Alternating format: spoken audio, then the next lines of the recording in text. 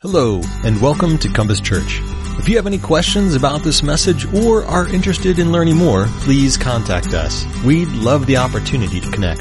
Now, enjoy today's message. I'd invite you to find your Bibles and turn to 1 Peter chapter 3, and we look into the Scripture as a regular part of our worship time, a regular part of our study time together, our reading together, because the Word of God is God's Word to us. We don't believe that the Scriptures are suggestions or good ideas or good methods of living. We believe that God has communicated Himself to us, revealed Himself, and calls each of us as believers to be His servants and to reflect His truth. And so this is certainly a precious time, an important time for us as we look into God's Word together.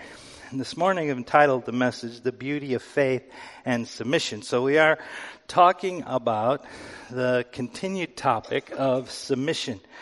And in this topic today, we're talking about marriage.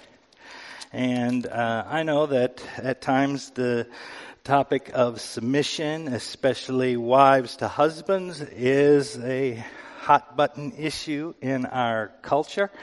But as I said, we do come to the Scriptures believing that what God is telling us, what He has revealed to us about His will, His purpose for us is life-giving. It is the best for us. And we will find the greatest joy in serving God ultimately in all the contexts of our lives. And so as we come to this topic, we are going to kind of put it in the framework of the previous few verses, the last couple of weeks. Since verse 11, we saw that Peter was writing to the churches in the area of present-day Turkey. They were Gentile churches predominantly. They were beginning to face troubles and trials of various kinds because they are of their faith in Christ and because of their commitment to the gospel and to the church. And some of them were being discouraged and wondering if they were on the right road. And Peter is writing to them to encourage them, to strengthen them, to give them confidence, to stand in the midst of the cultural turmoil. And as we look around at our world, and as we hear about what's even happening in other cultures, in other countries, we know that the turmoil is a part of this broken world. That there are evil and wicked purposes of the enemy who seeks to destroy our lives. And in many ways, all of us have walked in those ways of sinfulness and brokenness and rebellion to God. But when Christ comes into our life, when we believe in Jesus, when we trust Him, everything changes. There is purpose. There is direction. There is a revelation from God telling us and calling us to a life filled with purpose, a life built on the promises of the kingdom of Christ, a life built on righteousness and truth and purity as defined by God. And all of those things are precious and beautiful and glorious because they are part of God's design for us to enter into the fullness of life. And so it is beautiful. It's beautiful faith. And so as we talk about submission, and we have been looking at this topic and started verse 11 and 12, Peter encourages us not to follow fleshly desires or sinful desires that wage war against our souls, who we are as people, but to live good lives, to do good things, so that the people around us could see the display of the goodness of God's kingdom and the glory of Christ in our midst. And then he outlines 3 areas in which that should be happening. And next week we'll see a little farther that there's a general area which that should be happening in all our lives. But there are three specific areas that Peter outlines, and that is submitting ourselves to the Lord and to the government, to those in ruling authority over us. And that doesn't mean that we believe or agree with everything that they do. But it does mean that we, as representatives of Christ, treat them with honor and respect and hope and love, as the gospel would call forth from us to do. And therefore, all of our behaviors, all our actions should be run through that grid. Then we saw in verse 18 that in chapter 2, that slaves were to, in reverent fear of God, submit to their masters. And we talked about slaves and masters and how in large part, we don't have slaves and masters in our culture, and it wasn't exactly the same kind of slaves and masters as in early American history. But there were slaves and masters, and it's similar to employer and employee. Is the closest kind of connection we have. We have great freedoms as employees. We can quit, we can walk away. But in the same way, in our jobs, in our vocations, in the relationships that we have with our employers or employees as an employer, we are to magnify the truth of Christ and His kingdom in those contexts. And so Peter is encouraging the people in the first century to live in the culture that is broken around them in a way that displays the grace and goodness of God. And sometimes, as he says to the slave and the master, to the slave, even if you are mistreated, maintain that respect, maintain that honor. For God sees it and will reward it. And the prime example, the force of the whole passage is built on Christ suffering for us in verses 21 through 25 in chapter 2. Because He did not open His mouth, and He took the unjust beating and punishment and went to the cross for the greater call of the gospel, so that salvation could be had by all people who would trust in Him. And salvation does flow to all who will trust in Him. So the government, slaves, and the masters, in chapter 3, verses 1 through 7, talks about marriage. And in marriage, we're talking mainly to the wives. So there's 7 verses, and 6 verses talks to the wives.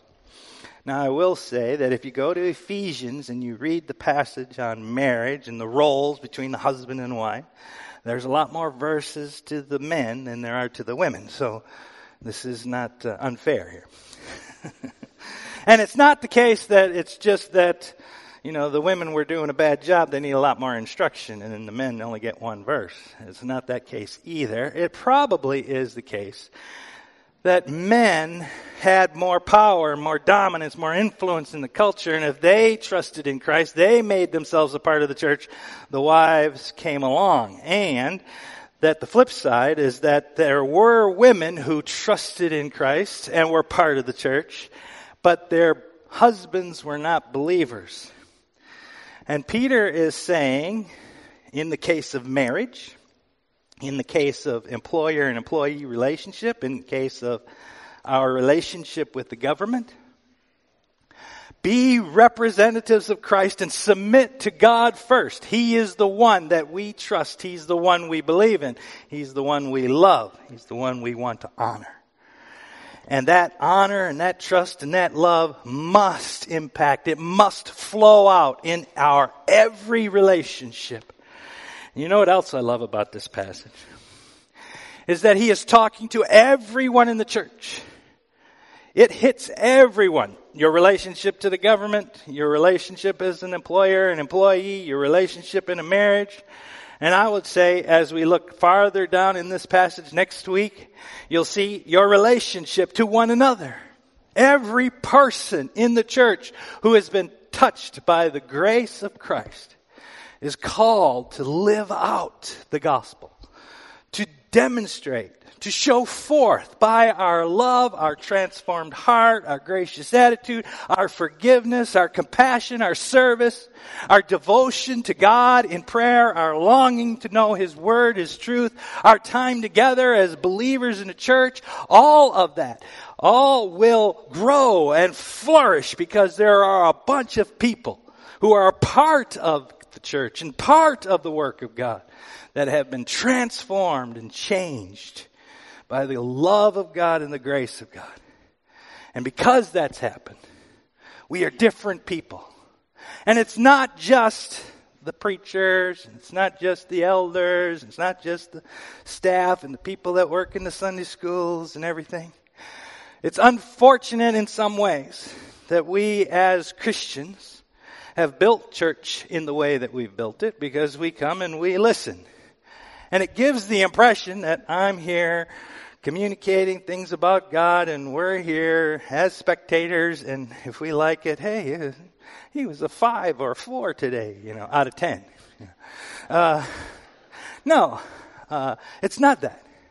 It's we are a community together. And when God gives His Word to His suffering church in the first century, that Word is communicated, captured, written down, and given to us as a community of believers in our suffering world. And that every single one of us as believers in Christ are to be representatives, to love the truth that we know is real, that has changed our lives, that has given us hope, and we are to live in such a way in our relationship with God and with one another and with the world that demonstrates that this is what life is about. There is no hope without Jesus, the Savior. There is no hope without the coming of His kingdom and what He is up to in our lives now, here and now. And as we'll see, this plays out in the marriage relationship. So as we think about this, I'd like to tell you a little story about an old book written years ago by an ancient saint, written about 397. And he wrote a compelling autobiography. And you might know who it is. I'd love to ask you, but we're too big of a group. And his name was St. Augustine, and he wrote the Confessions. And I'll never forget when I was in seminary, I was in the history class, and the history professor was talking about St. Augustine and how important his book, The Confessions, is, and it's one of the classics of Western literature. We had about 150 people. He said, raise your hand if you've read the Confessions. We had about 5 people that raised their hands. And I wasn't one of those. Of course, I'm not that big of a reader. And he said, and you call yourselves Christians. That kind of stuck in my craw. Like, oh, wow, I better get out and read St. Augustine's Confessions. I did read it.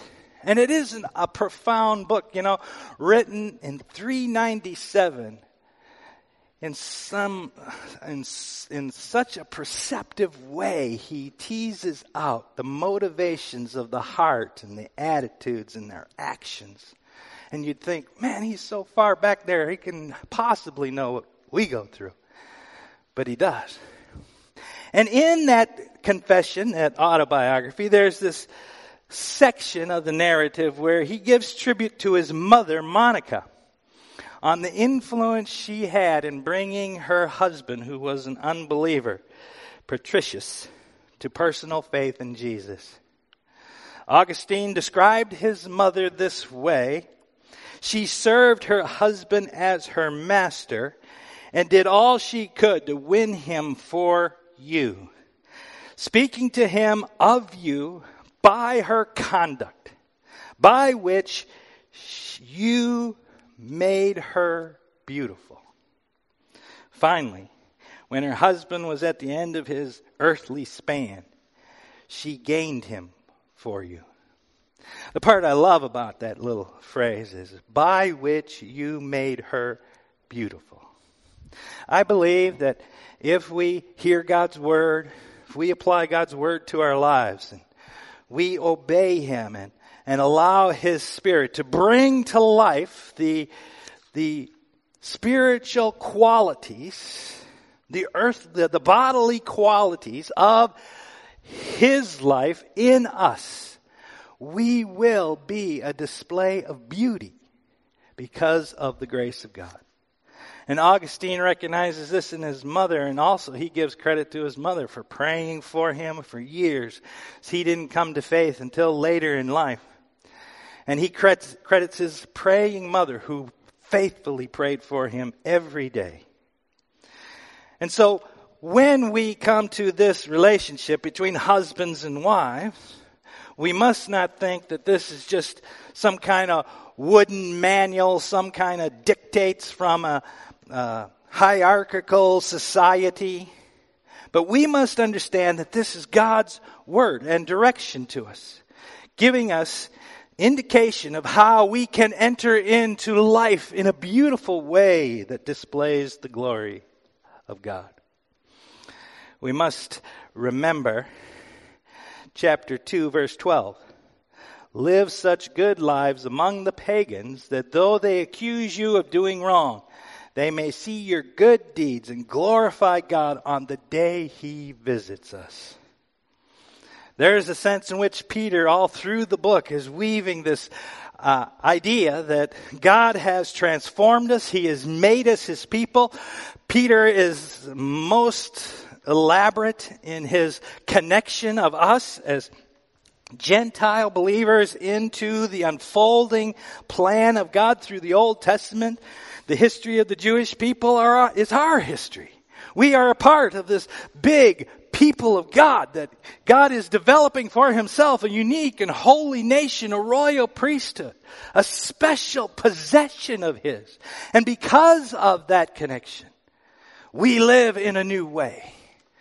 And we find greatest joy in life because God is the one who is the creator.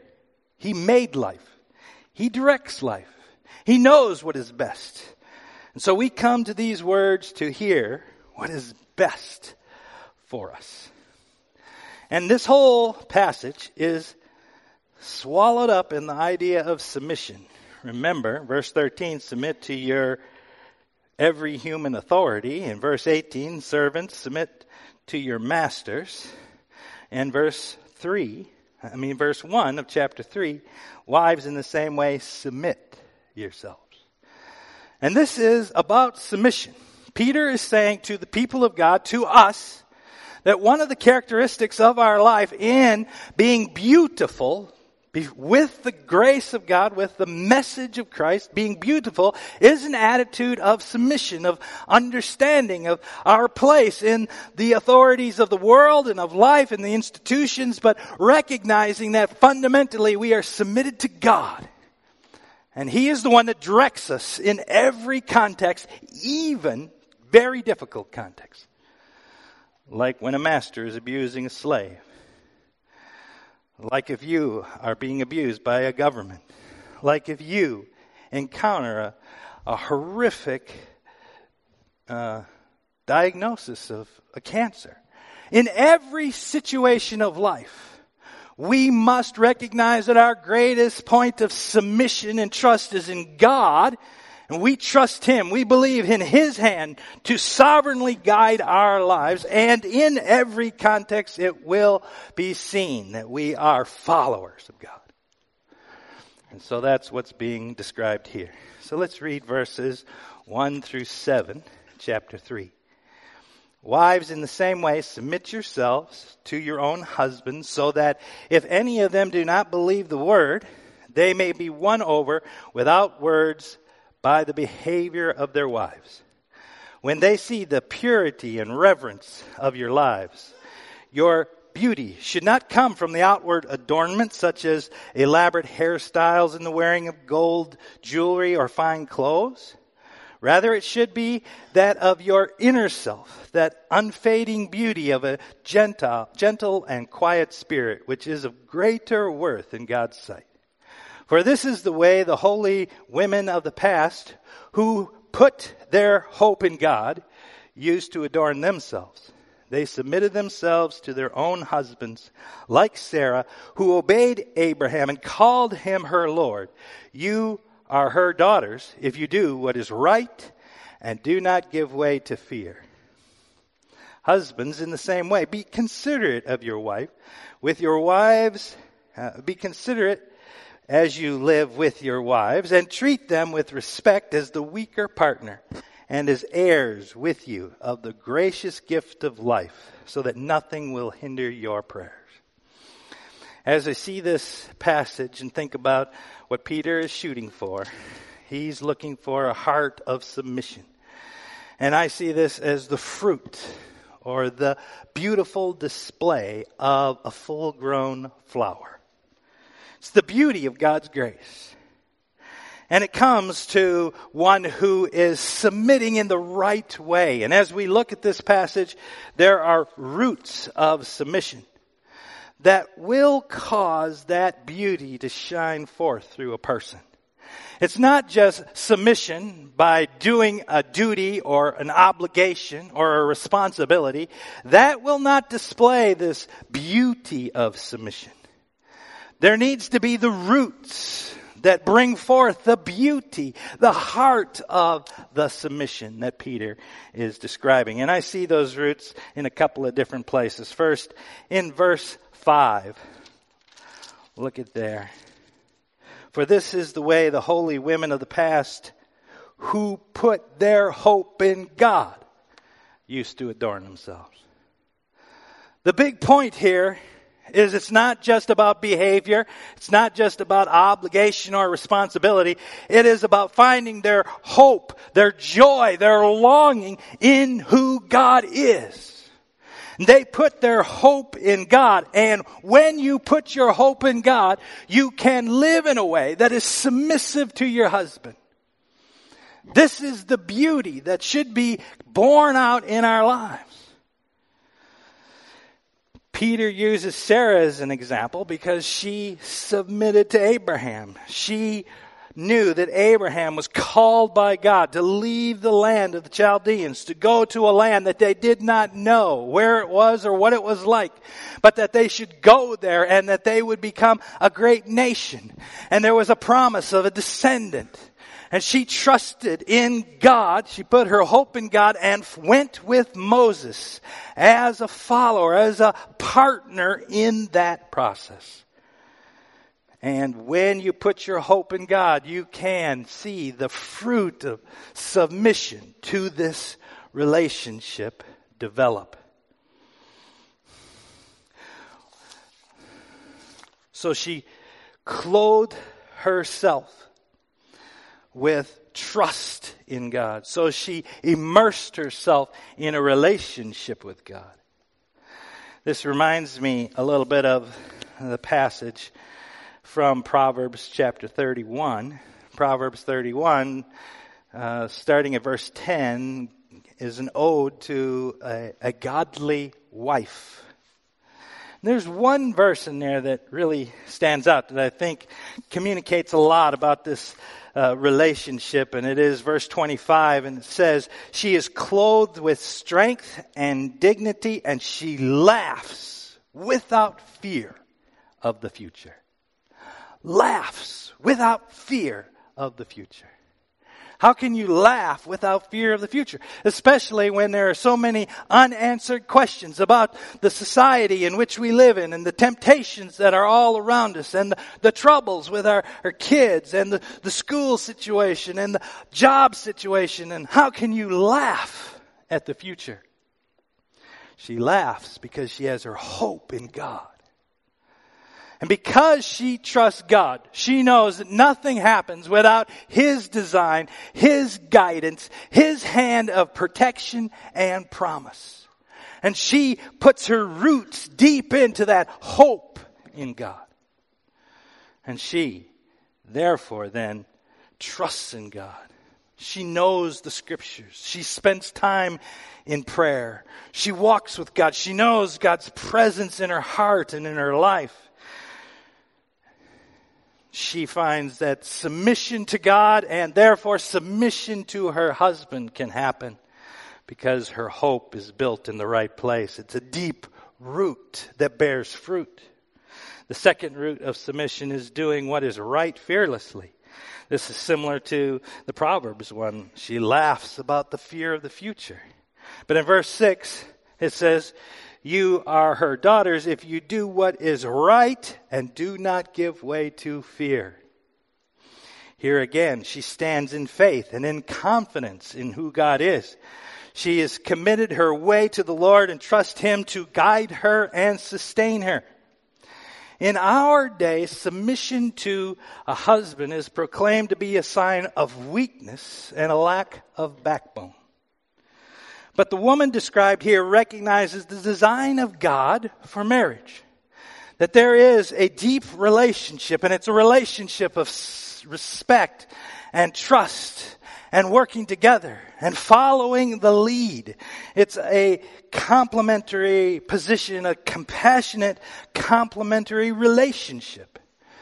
And that the wife submits to her husband. But it doesn't mean she submits in everything and in every way.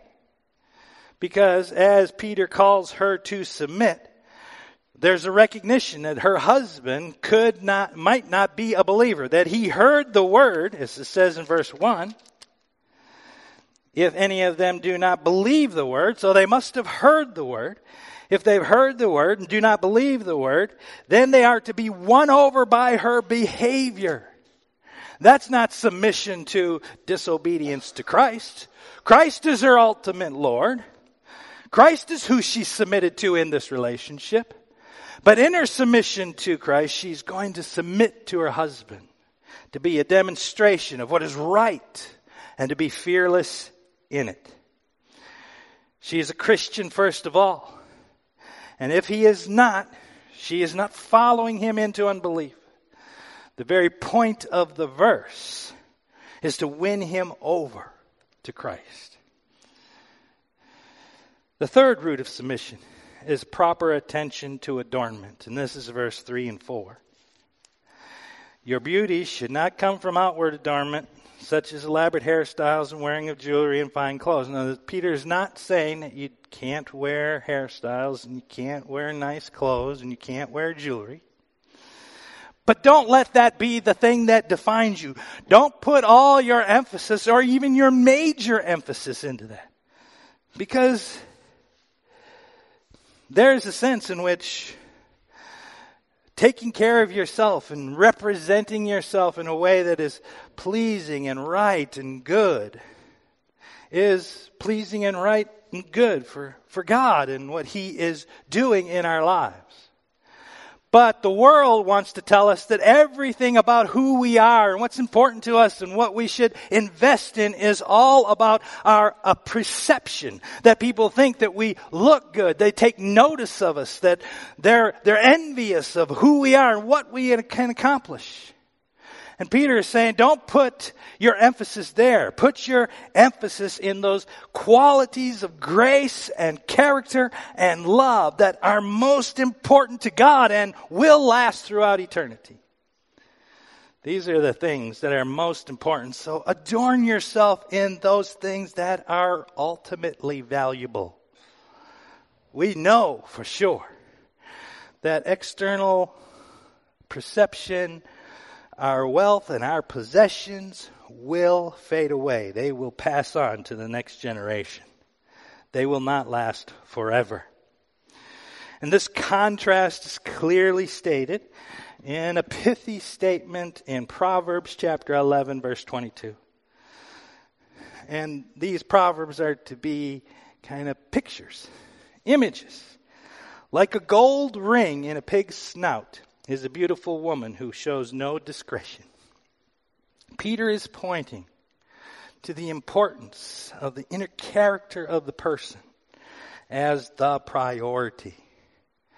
And like Monica, who was impactful to her husband by showing the grace of God in her submission and relationship and care for her husband, so too, women who are married to unbelievers are to demonstrate that in their lives.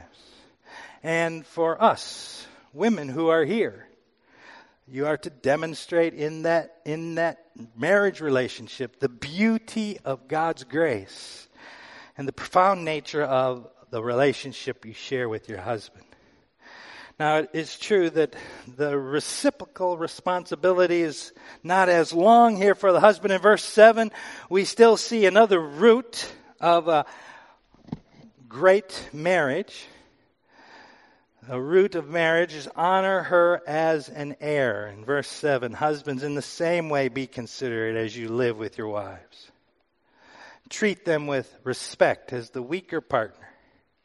I like that weaker partner, not that they're weaker, but that means that the man's weak and she's weaker. And they're just talking about physically. The truth is that we're all in need of God and His grace in our lives. So we are weaker together.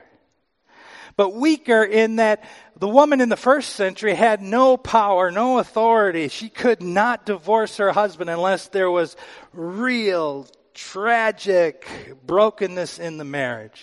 But the husband could up and divorce his wife for hardly any reason at all. The woman in the first century couldn't inherit any inheritance, and so she was at the mercy of the husband. They were definitely in a weak position, not just physically. And so Peter is saying, in a marriage relationship, husbands, consider your wife.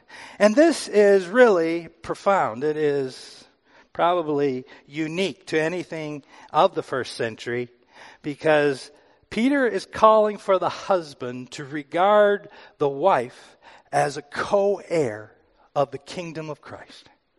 And because she is a co-heir of the kingdom of Christ, and you have received the grace of Christ yourself, of no merit of your own, and your wife receives the grace of Christ herself, of no merit of her own, how dare you treat her without honor and respect? Because she is a joint heir with you of the kingdom of Christ. And in a time, in an era when women didn't inherit anything, this elevated the union of marriage beyond anything of the first century. And we, in many ways, bear the fruit of this kind of gospel recognition of a marriage relationship. But also notice at the end of the verse, recognize her weaker partner and as heirs with you of the gracious gift of Christ, so that nothing will hinder your prayers. Peter is certainly saying here that if you fail to honor your wife, it's much like if you fail to forgive someone, your Father in heaven will fail to forgive you. If you fail to honor your wife, your prayers will be hindered. Your relationship with God, your communion with God is dependent and built upon your understanding of God's grace in the life of your wife and the relationship that you should share with her. In conclusion, as we think about this passage, there are a couple of things we should do to apply it. First, to those who are married, the question is this relationship of love and respect and honor a good characterization of your marriage? This is one of the most powerful means of communicating the grace of the gospel in the marriage relationship. Marriages should be strongest. There should be a picture of beauty and love in Christian marriages that outstrips anything that we would see in the world. And the question is, are we demonstrating this kind of relationship? Treating one another as a display of the beauty of Christ.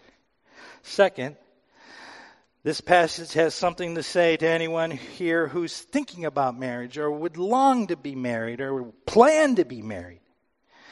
Peter says, be careful. Know that marriage is a union where you give full honor and respect and love to your spouse. And if you can't make that kind of commitment, then don't get married. Because that's the kind of commitment the marriage relationship should have. Third, if you are married to someone who is an unbeliever, take courage because Peter knows that situation. Peter gives instruction to that situation.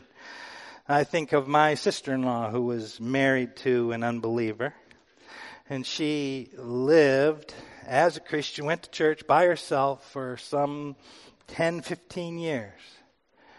But after a while, he started to get in relationships with other Christians. And he was open to the gospel. Now he's on fire for the Lord. It's a great thing. Peter understands the difficulties and the challenges of those situations. Going to church and seeking to follow Christ by yourself, almost like a single in a marriage, or even worse, with someone who's not engaged and really somewhat fights against it. In that relationship, give yourself as a representative of the gospel. Show honor and love and respect. Peter encourages you. There is hope that the gospel can break through. Fourth, there is something here said to singles who may always be single. It might not be evident, might not be seen clearly in this text, but we should know that the emphasis of submission throughout speaks to each and every one of us to be submitted to Christ in whatever situation we're in. And if you are single, you know that there are hardships and difficulties in that situation. But you have one privilege that a married couple doesn't have. As Paul, you remember Paul talking about the benefits of being single? He said, if you're married, you have the hindrances of your responsibility to God, your submission to God, flowing through to your spouse. Your submission to God is governed by also your responses to your spouse. And that's part and parcel to your relationship with God. Paul said it is a benefit that I am not married, because my heart's desire is to be pleasing to the Lord. To be in submission, which is what this text is all about. And so if you're in that place, whether it's for a long time, for a short time, or you're going to be in that place, don't miss the opportunity to live as submitted unto the Lord. Because that's what this text and that's what the Bible is about. That's what Peter is about as he's talking to Christians in their personal life situations. The big question for all of us is our life given over completely to Jesus in submission to Him? Paul says in 1 Corinthians 5, we make it our life goal to please Him in every way. So, husbands, wives, single person, who are you seeking to please? Christ or yourself? Your marriage may depend on this question, but your life will depend on this question. It is really that important. Let's pray. Lord, you are gracious to us and good to us because you don't leave us in our sin. You don't leave us in our blindness, but you communicate to us. You speak to us by your word. You instruct us. And your words are not just suggestions, Lord. They are paths to life. And Lord, we pray that as we hear your word, as we know your will and your purpose for us, as we seek after you and your Spirit works in us, we pray that we will be brought into a life of submission to Jesus that is beautiful, that displays the glory of who He is and the wonder of His grace. Lord, help us to be mindful of every situation we live in, that it is an opportunity to give glory to you. In Jesus' name, amen.